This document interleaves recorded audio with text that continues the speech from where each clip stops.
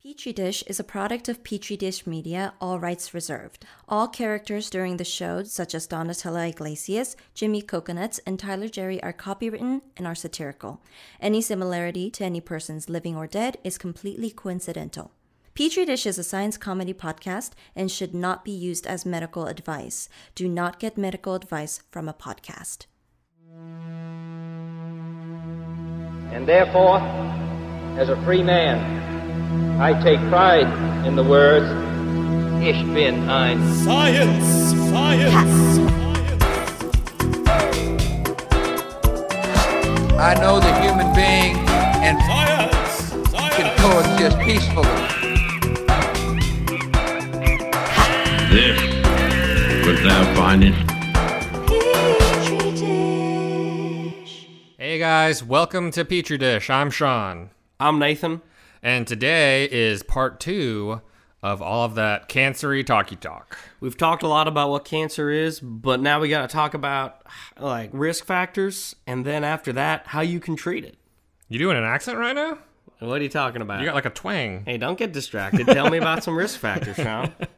Okay, so as with last episode, this episode also has to do with human health, and because of that, we're going to toss in a disclaimer saying, don't listen to us. We are not medical professionals. Yeah, and in general, even if we were medical professionals, I feel like you shouldn't take medical advice from a podcast. Just don't do it. Soka. Yeah, just go into an actual doctor and be like, I think I got lumps or something. So desu ne. You doing Japanese? What are you talking about? Okay, so yeah. Gotta keep it light, Sean. We're talking about cancer. Woo! Okay, so let's get into it. Let's talk about these cancer risk factors.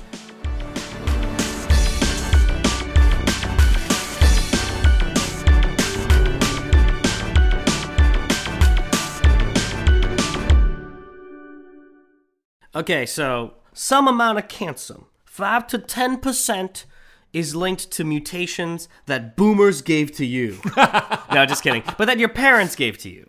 Right, so there are inherited mutations that you get through your family line, and there's about 5 to 10% of cancers that are linked to those kinds of mutations. So like BRCA, BRCA mutations, and breast cancer are a really famous example. So there are the genetic ones, but like I said, that's actually kind of a minority of the cancers. Right.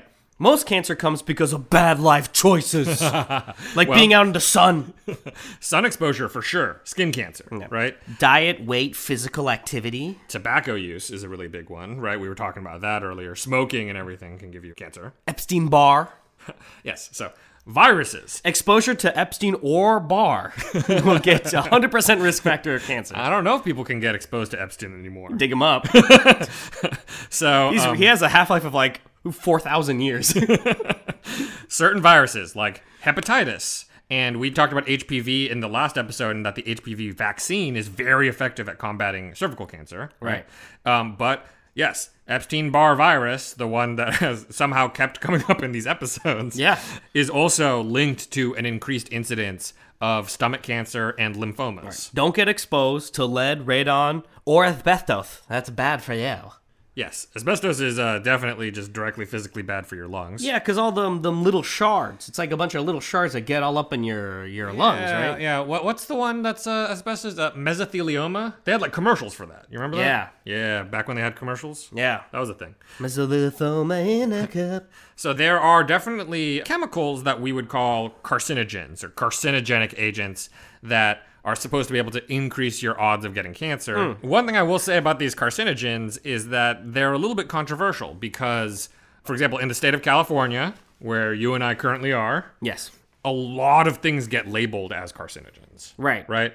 And realistically, probably none of them will give you cancer. Yeah, like, sure, Del Taco uses carcinogenic meat, but if you walk into a Del Taco, you're not going to just get cancer.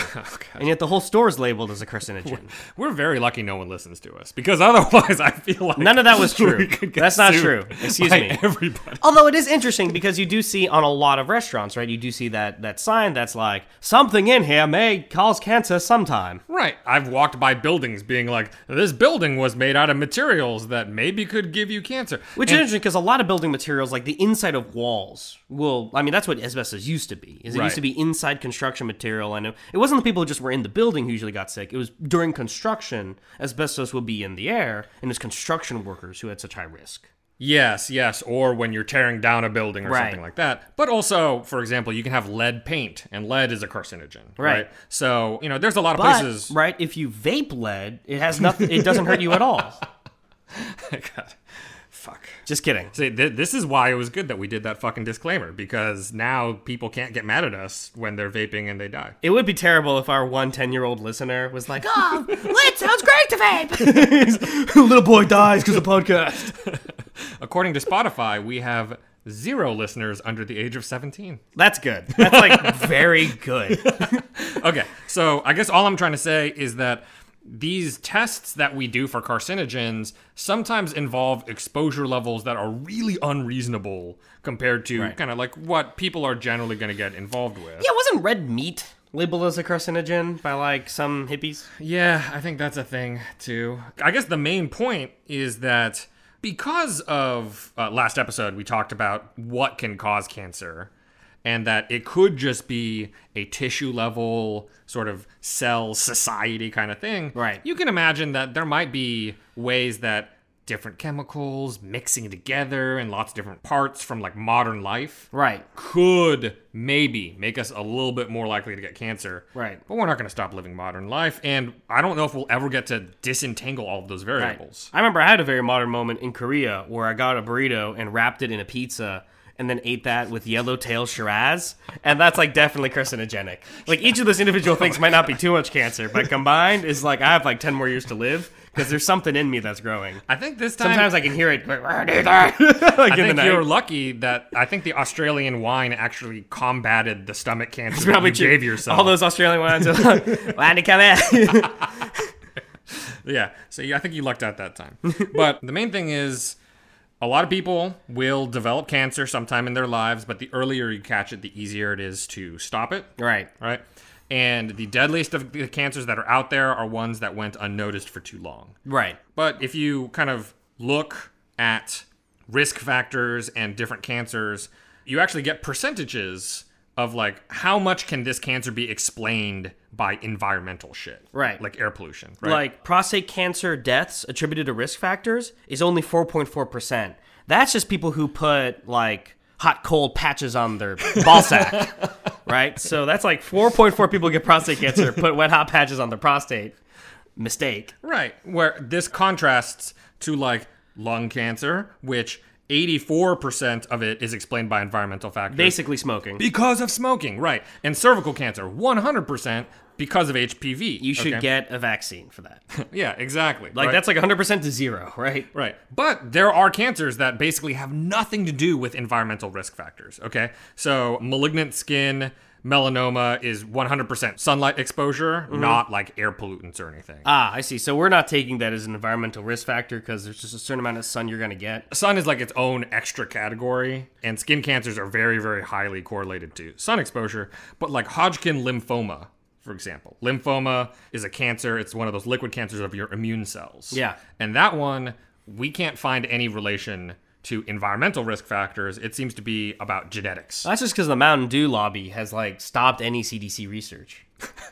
Yeah, you think so? That's yeah. Liquid cancer would definitely have a higher risk factor. Oh boy! If the Mountain Dew hadn't shut down research. The Dew has reared its ugly head in this episode too, huh? Yeah, you contact Lindsey Graham today. Okay, he's Mountain Dew's main man in the pocket. Okay. Well, let's take a break here at the end of this risk factor part, and then in this next chunk, we're going to talk about how we can actually start treating cancer, both historically and the new sexy modern shit. Pew, pew, pew. You've signed up for Disney Plus. You've gone to Disneyland. You've taken your family to see Frozen 2. Now you can get Frozen 2 with Disney Cryogenics. For a low price of $30 a month, you'll not only get access to FX and Hulu, your corpse will be frozen with Walt Disney and the body of the original Mickey Mouse. Happily ever after. You'll never leave Disneyland. You're dead. and frozen there with Disney Cryogenics. Sometimes, when you're at the end of a magical Disneyland adventure, you feel dead inside. Don't go. Stay. Frozen. Forever. With Disney Cryogenics. Guys, we're back with Petri Dish. Now we're talking about the good juice, okay? We're talking about how do you fight cancer? How do you bring the fight to them? They drew first blood. Yeah. How do you get cancer? We already talked about that. Yeah. How do we fight cancer? So, one of the first and most successful ways to fight cancer is to cut them out. Yeah, this is my favorite. Okay, surgery. You take that knife in there, and you just fucking cut out that lump of cells. Okay? This is like a summer camp I did once. What? Yeah, it was outside the science center. You went to it too. I can't believe you don't remember this. But like they would get volunteers who had cancer, and the kids would just open them up and try to cut out, cancer cells. Okay, well, I think every child should have that education. Fund public education today, and cut up people. Oh boy. Well, there you go. Fuck me. Okay, so we're gonna cut some tumors. Are there any nuances to this, or is it pretty straightforward? Cut out some tumor. Well, there are some nuances. They usually have to do with how much space around the tumor you try to cut. Right. Like we had an uncle who passed away from cancer, and this was a big problem for him, right? Because his tumor was like on his adrenal gland. Right, yes. I think technically it wasn't a cancer, but it was a tumor. And yes, it is a question of... Because realistically, you don't want to cut any healthy tissue away, right? You want to try to save as much healthy tissue as possible. And you want to also make sure you get rid of all of those neoplastic cells, right? But there's that balancing act, especially in non-benign tumors, malignant tumors, where they're spreading out into the tissue around them. It's really hard to find the edge. Right. So in some cases, they're like, you know what? Like, we're going to go in and we're going to kind of liberally cut out a lot of healthy tissue also. Right. But with a brain tumor, that's like a little dicey. Right. And so some tumors you can't operate on at all. There are ones you can cut out very easily, but other ones are in places where it's much more difficult to get access to. Right. They might be in your brain, for example, like you said. Rough.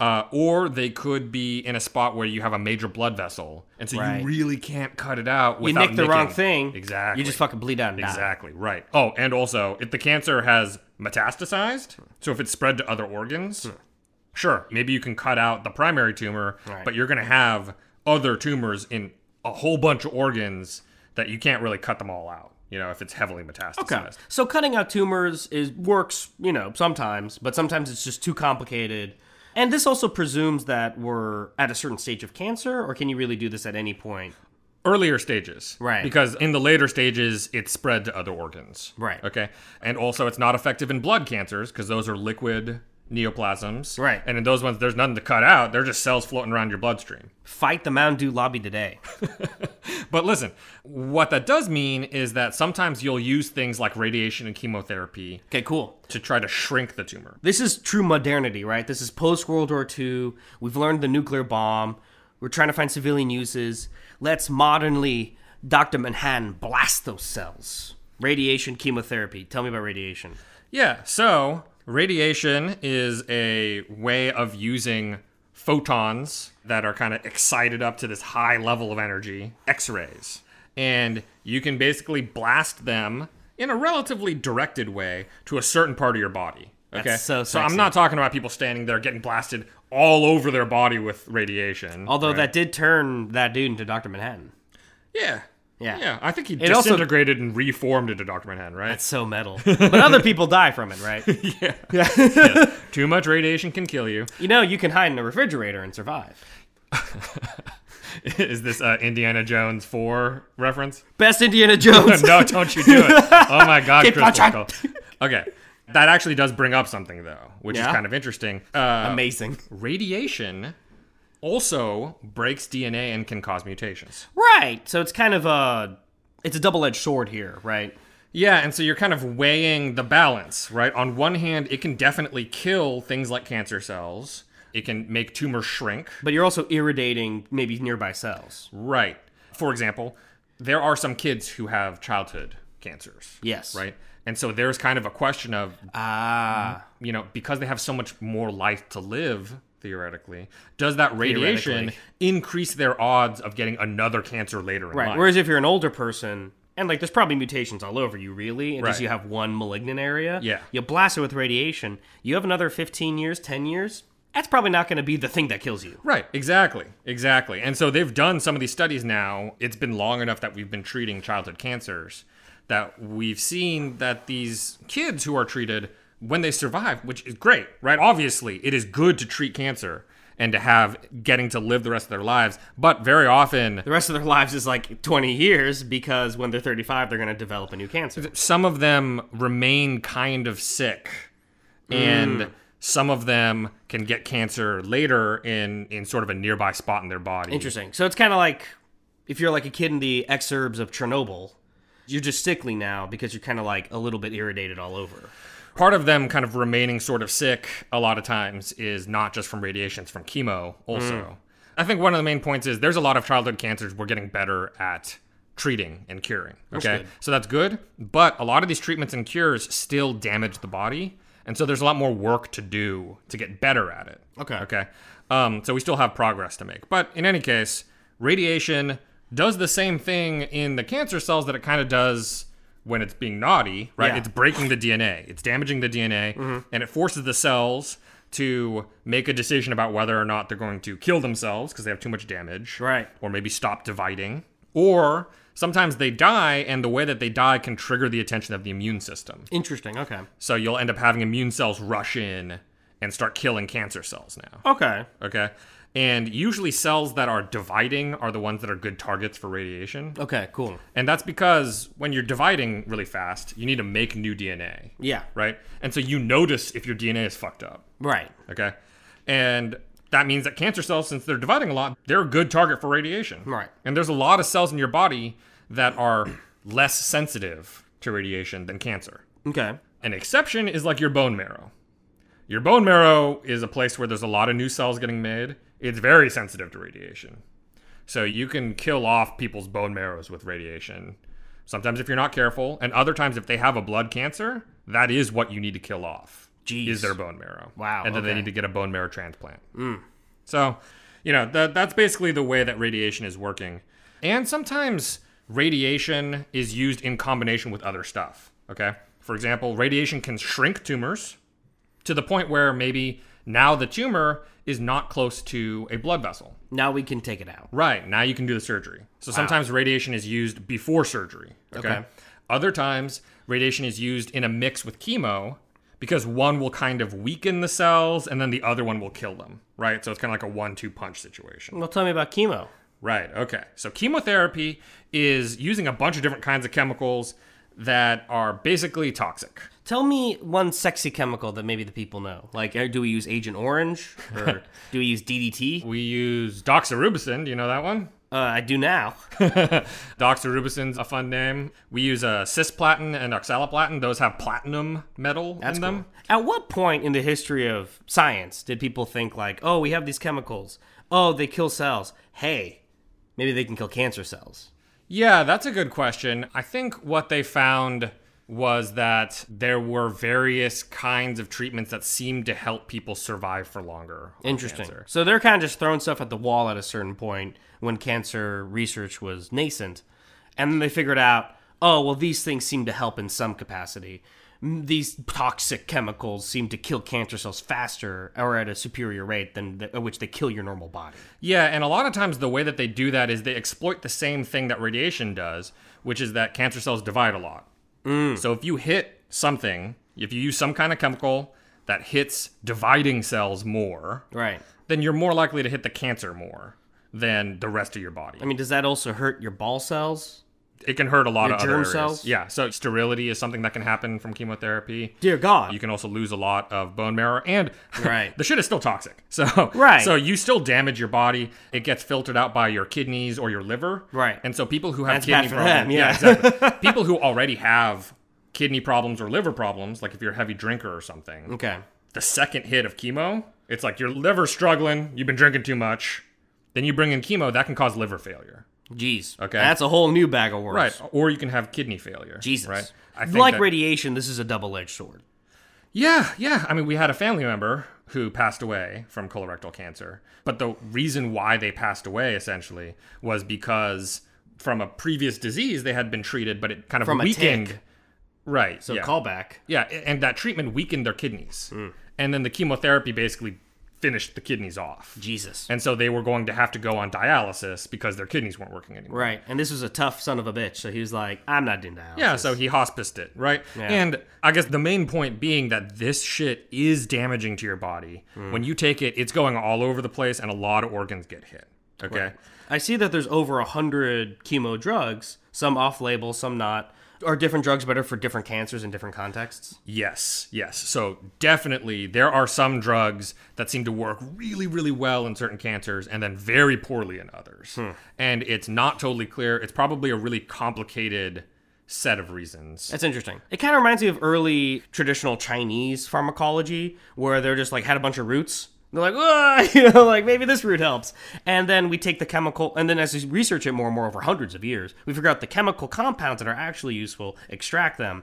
And at this point, we're probably in an intermediary stage of chemotherapy research, right? We're like, we know a certain range of drugs help. We're not entirely sure why they help for certain cancers, but presumably we're getting closer to really figuring that out and really nailing down the relationships. Yeah, I think one of the things that we've really started to come into, a kind of an age of understanding about cancer, is the complexity of the tumor environment. The whole environmental level of analysis has been really useful for reframing cancer research. Right. In the past 20, 30 years, there's been this big resurgence of this idea that's actually much, much, much older, which is kind of an organism level or a system level for biology. It goes all the way back to Aristotle. Right.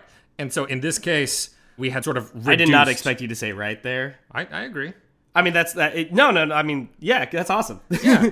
Well, so the issue is that we became very reductionist, I think, because of the success of particle physics. Okay. Right. So basically, we were able to like, oh, what is this thing? Let's break it down into atoms. It's like, oh, atoms. Let's break it down into quarks and shit, right? We were able to understand so much by breaking down that we started doing the same thing with biology. Right. Where biology, there's still so much value to systems level analysis. Right. Because also, like, let's say you take a tumor. In that tumor, there are some cancer cells. But even out of the cancer cells, they're not all the same. Some of them have different mutations. Some of them are actively dividing. Some of them are quiet and not dividing. And sometimes the ones that aren't dividing are resistant to a drug.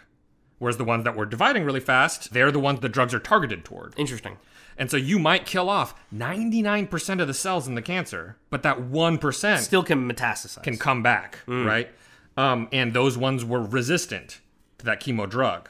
But that's just cancer cells. So there's heterogeneity in the cancer cells, but in the tumor, it's not just cancer cells. You also have immune cells that are commonly in tumors, sometimes helping the tumor out, okay? You have the cells that were supposed to be in the area to begin with. Yeah. Some of those cells are still hanging out in the tumor, sending signals to the tumor that are getting sort of misappropriated. Jeez. So basically, it's a really diverse environment. Right. And because of that, sometimes drugs that in a petri dish seem like they should work, once they're actually in your body trying to get into the tumor, there's a lot of roadblocks in the way. Okay, so big picture then, theoretical physics really fucked the flow of science over the 20th century, and it takes way too much resources. We've thrown away money to CERN. We should stop worrying about that shit and care more about the things that actually matter for people. Physicists are going to be so mad at me. Dude, they're already condescending to you. They talk to you, you leave the party, and they're like, ha, the biology. Yeah. Well, what are stars made out of? We're star children, all of us. Is this electron the same electron gone through space and time infinitely? Yeah. To theoretical physicists, biology is kind of like how economics is to everybody else. Yeah. Like, that's not real science. Yeah. So, basically, we're still in an age where we're trying to really figure out how these chemotherapeutics work and what we can do to refine the process. Yeah, okay? I mean, we went from the Bronze Age to the Iron Age to the Greco-Roman age, and now we're in the plastics age, and the next age is the post-cancer age. Yeah, okay. Somewhere in there's the axial age and the development of new religion. Goddamn. Okay. So look, I guess what I'm trying to say is that right now we have doctors that, for example, will use chemo drugs off-label or in combinations. And we need to arrest those doctors, right? Because off-label means illegal in all 50 states, right? No, it's not illegal. Well, actually, joking, but what does off-label mean? Off-label means that drug has been FDA approved for a particular purpose because clinical trials have shown it to be effective. Okay. And then maybe someone has taken that drug and they've started to do another clinical trial. I see. Right? And they're like, oh, it looks like maybe it's also effective in breast cancer. Like, we only tried it. But that's not exactly what the FDA approved it for. Right. But, of course, doctors could still hypothetically prescribe it because, in general, the medication is available on the market. Yeah, and there's a lot of diversity here. So oncologists end up having this really big set of chemo drugs to use and sort of this colloquial knowledge of what seems to work well with certain kinds of patients and certain kinds of cancers. It's like, oh, this patient's kind of older, so we can't give them a shitload of chemo because it might box their kidneys, etc. Right? So there's this big leeway for oncologists, and I think a lot of that is empirical. Okay. Right? So just kind of mix and match the experience that they gather through the process of their job and not rational, which is to say, like, we don't know every single rule. Right. Well, I mean, that makes a lot of sense because we're still trying to really understand the mechanisms by which these drugs work. So you kind of just had to feel it out. Okay, guys, we're going to take a break. After this, we're going to move on to a lot of very interesting, kind of more experimental fields of dealing with cancer. The following is an actual advertisement. My name is Rob, and I'm host and guide to Songbirding, a new relaxed pace birding by ear podcast that takes you into the breeding territories of a number of bird species in Midwestern Ontario. You can find Songbirding wherever you get your podcasts or visit songbirding.com.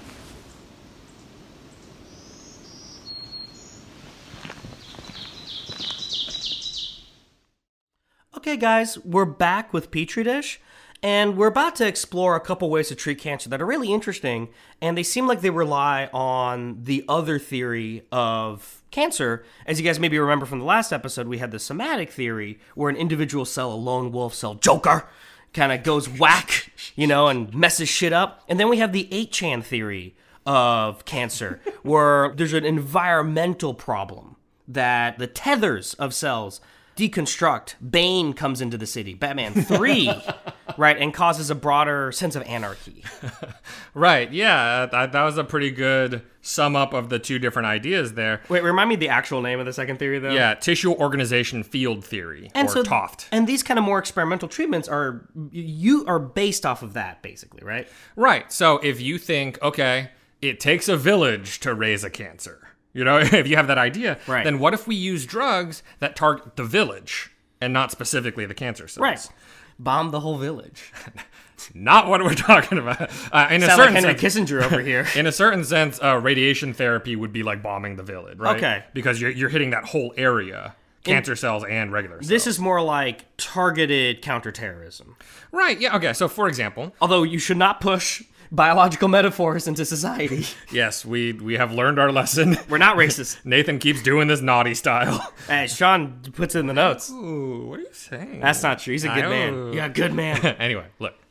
One of the ideas here is that the cells in the tumor, what's called the microenvironment, the neighborhood of the tumor, can do things that enable the cancer cells. Right. And so maybe you can use drugs that won't even kill those cells necessarily, but can just alter their behavior so that they're not enablers anymore. So, for example, there are immune cells in a lot of tumors, macrophages. And macrophages are normally the white blood cells that go around, like, eat bacteria and stuff like that. Like, normally they are part of an active immune system. But tumor-associated macrophages normally actually have a pro-tumor job. Right.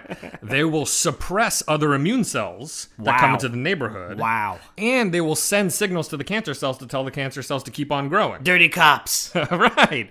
Now, what if we can use a drug that will go into those macrophages and instead kind of rejigger them so they turn into the pro-inflammatory, kind of active tumor killing style of cells. And so now maybe they'll see kind of the environment that they're in, and then they'll flag down other immune cells. They'll actually actively recruit immune cells to the neighborhood and tell them to attack the cancer cells. Okay, awesome. So we're gonna put some guy in there, and we're gonna train up, we're gonna beef up these immune cells.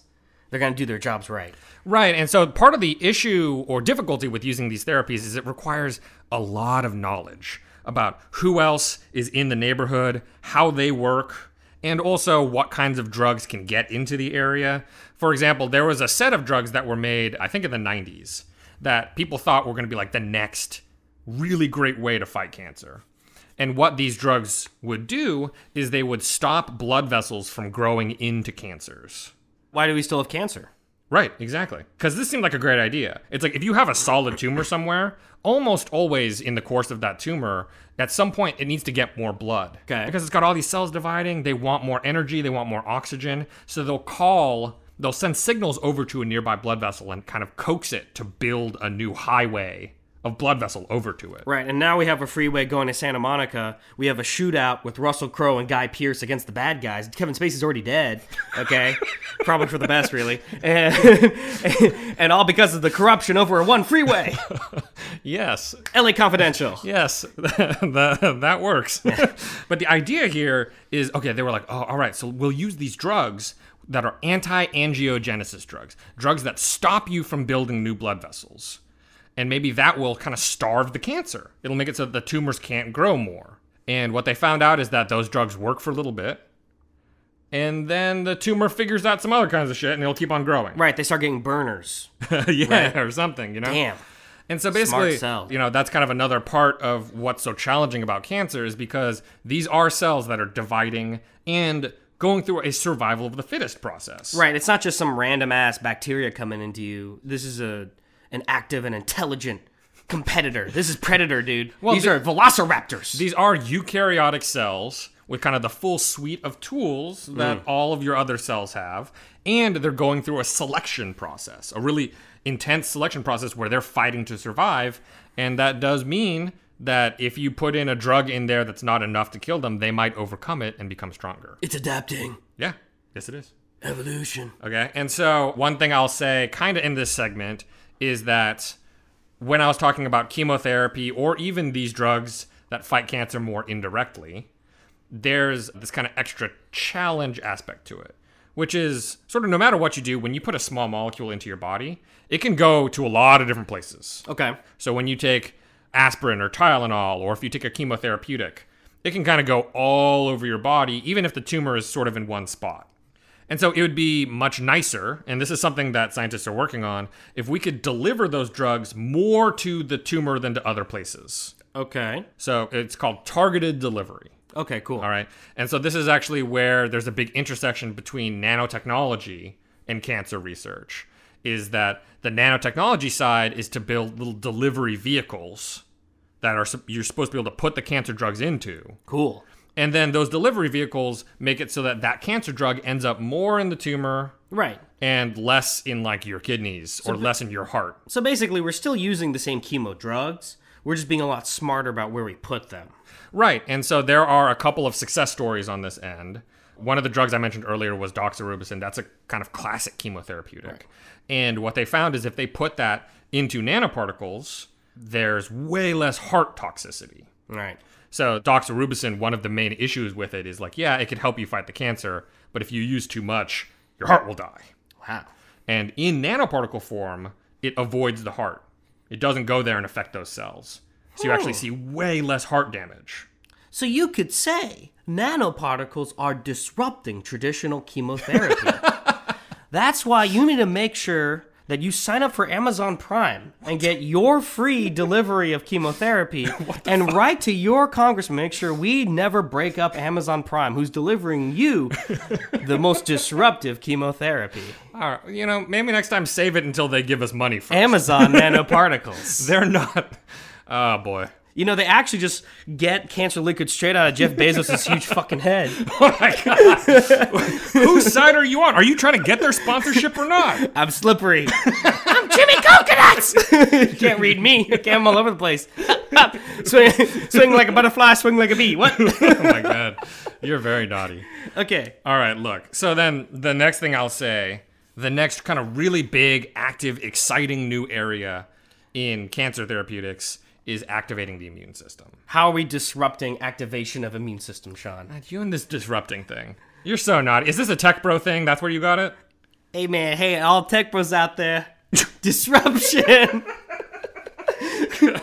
Dude, I'm Nady A. All right. Right here is Shawnee Big D. All right, look. Hey. So in your body, there's probably cells that go haywire every single day. Okay? And a lot of them do not ever turn into cancer. Right. This is like a lot of office workers in the 1950s. One of them hops out of a building like every 2 weeks, right? I guess so. That was the past, so it's okay for me to say that. Yeah, okay. Everyone should watch Billy Wilder's The Apartment. You'll see the ennui of 50s managerial class. Yeah, it was dark. It was dark. Great movie. Most of your cells don't turn into cancer, and a lot of that is because they get taken out either by neighboring cells or your immune system. Yeah, or they're even persuaded to kill themselves, which we talked about in a previous episode. Right. A lot of times cells being taken out by somebody is actually being told to kill themselves. It's interesting how like Stoic theory and philosophy is clearly the truest. Because it's literally how your cells behave. Is they're like, we must work as part of the community and work for the good of all. And if I'm not useful, seppuku, kill yourself. Yeah, actually, so one of the things that happens in a lot of cancers is they will get mutations that break the kill yourself pathway. Fuck. So they'll get signals from other cells being like, seriously, though, kill yourself. And those cancer cells will be like, I can't hear you. No. Sounds like nothing to me. I'm not gonna kill myself. Yeah.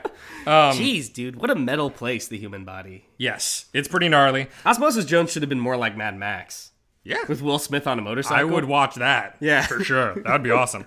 So look, cells can act weird and get kind of crazy for a lot of different reasons, right? Maybe they got infected by Epstein-Barr or something like that, right? Bad. And so immune cells are used to looking for cells that have kind of gotten weird, Right. including ones that have been infected with a virus, right? So immune cells are very used to this kind of cleanup function. They go Right. around, they try to keep things cool. They're constables. Yes. Yeah. Now, as I mentioned in the last segment, if you get cancer, a lot of times in that environment, you still have immune cells, but now the immune cells are misbehaving. They're not Right. doing what they're supposed to do. Immune cells are misbehaving. And so Oh, there's wait, no. It goes, ain't misbehaving. Right? Like, Stacey, what's the melody from? We'll figure it out later. It's a great song. It's a classic. Old show tune. So look, so sometimes you'll have immune cells in the microenvironment, but they're not behaving right. Okay. Other times you have the tumor microenvironment completely exclude immune cells. It'll put out signals that say like, oh, nothing to see here, guys. Like, move along. I almost wonder if, like, people getting sicker overall from cancer is not necessarily the treatment, but it's the psychic damage that is done from your body's soul being turned against itself. It's like your whole life force is diminished by just the raw tragedy of cell against cell, man against man. It's so mournful. That's just one theory of cancer. Yeah, there you go. And so I feel, and that's why one of the treatments is prayer. Get this guy a fucking Nobel Prize. Holy shit. All right, so look. The situation is cancer has a lot of different ways of getting around your immune system. So not only can they completely exclude them from the area, but also sometimes immune cells will come in, start doing their job, and then a cancer cell will turn off that immune cell. Damn. And in all of these Brag to cases, all of these different ways that cancer can fuck with your immune system are ways that we could potentially go in and turn that around. Right. Immunologist specialists like you, what is your scientific field?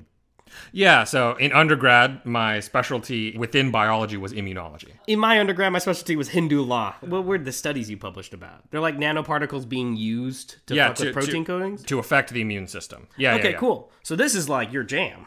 Yes, Space Jam. This topic is actually very, very specifically what I do right now. Space jam on space toast. Marmalade. So the idea, the England. God damn it! So one of the ideas right now is like, can we turn what are called immunologically cold tumors hot? Nice. Can we get them hot? Yes. Okay. And there's a lot of things that are doing that. One of them is called CAR T cells. Have you heard about CAR T cells? Yeah, I work at the airport, so there's a lot of Cartier cell, like, there's a lot of Cartier watches being sold in my place. God, fuck. I don't like them, but Stacey likes them. Sure. So I have to say for a long time. The finer things in life. CAR T cells are genetically modified T cells. T cells are a kind of immune cell. Well, the Model Car T makes the people want to get up and go. As a music fan, I memorize the whole thing. I'm pretty talented. Whew, man, Hire me! your dum-dum levels are like way up there right now. I'm sorry, keep going. All right. T cells are a kind of immune cell. They're really important for fighting cancer. Okay, T cells are part of your adaptive immune system. Yeah. We'll have an episode we talk about them more. We're gonna have like a fucking 3-parter on the immune system. Right. But these T cells, because they're supposed to be able to fight your cancers, what scientists have done is they'll do a treatment right now. You can get this treatment where they will take your blood, get the T cells out of it, and then they'll take those T cells and in a dish, they'll genetically modify them so that they now have a little protein sticking out of their surface that can find and get activated when they're nearby a cancer cell.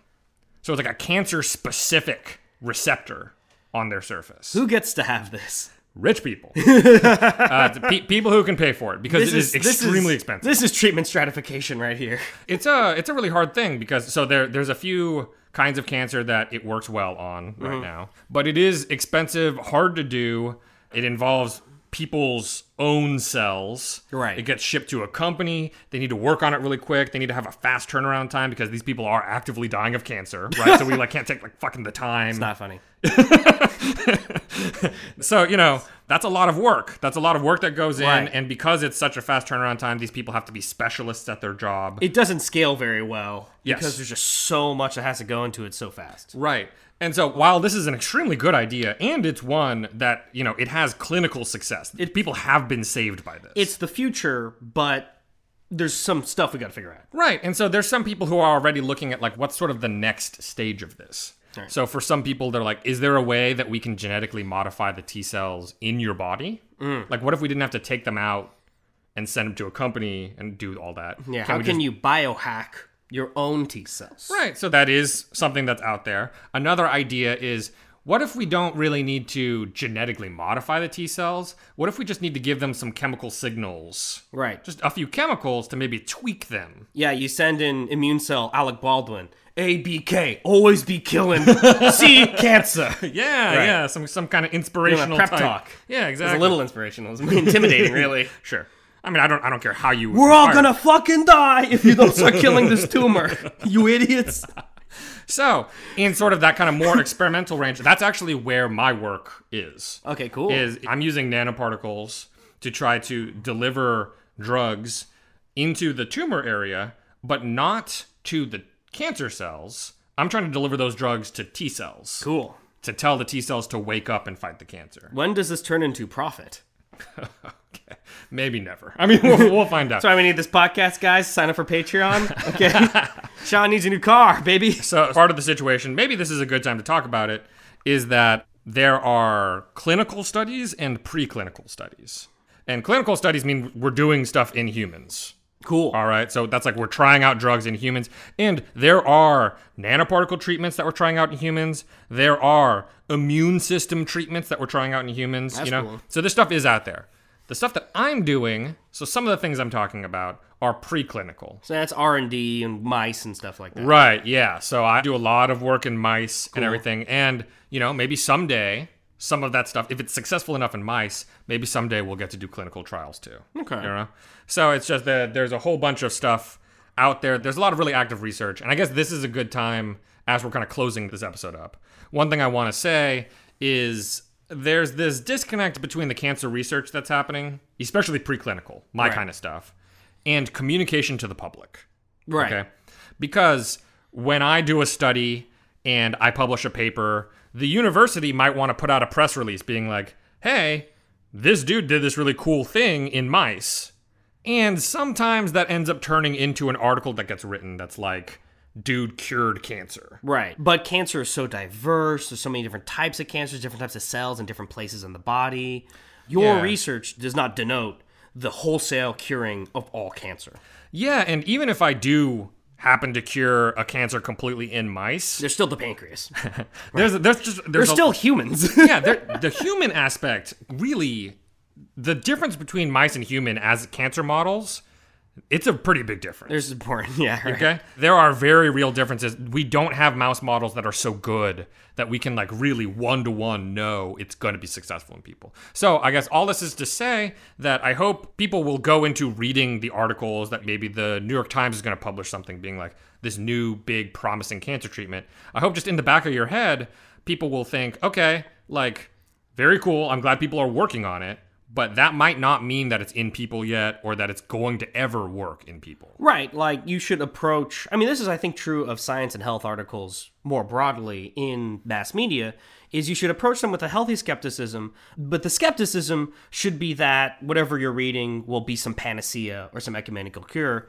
You should not have the skepticism of like, oh, well, these scientists are cooks, and this is government-funded DARPA CIA. Yeah, that's a really great point, because I do, also on the other side of it want to say, we have made progress, okay? This is not a situation where we haven't saved lives. People's lives have been saved by the science that has happened over the past 10, 20 years. There have been new treatments that have come onto market, and lives that have been able to be lived because we've treated their cancer. Right. The best cure to misinformation, to disenchantment, and to believing in stupid, goofy shit is by having a bracketed and realistic expectation of scientific progress. Yeah. So, I think that wraps it up for cancer. I want to thank you guys for listening and thank Stacey Song, our sound lord. I want to thank God and Christ. I recently went to church and I found them, and I've kind of been waiting for faith, and I'm glad that I finally came to it. All right, and Brian Allen. Yeah. Brian Allen, who did our artwork. Please follow us and tweet at us at Dish Podcast on Twitter. And sign up for my new podcast, On the Road to Damascus, my personal spiritual journey. That's not a real thing. We have a Patreon, patreon.com/PetriDish, and an email address, petridishpod@gmail.com. Thank you. Have a blessed day. Thanks, everybody. Da da da da da da da da da da.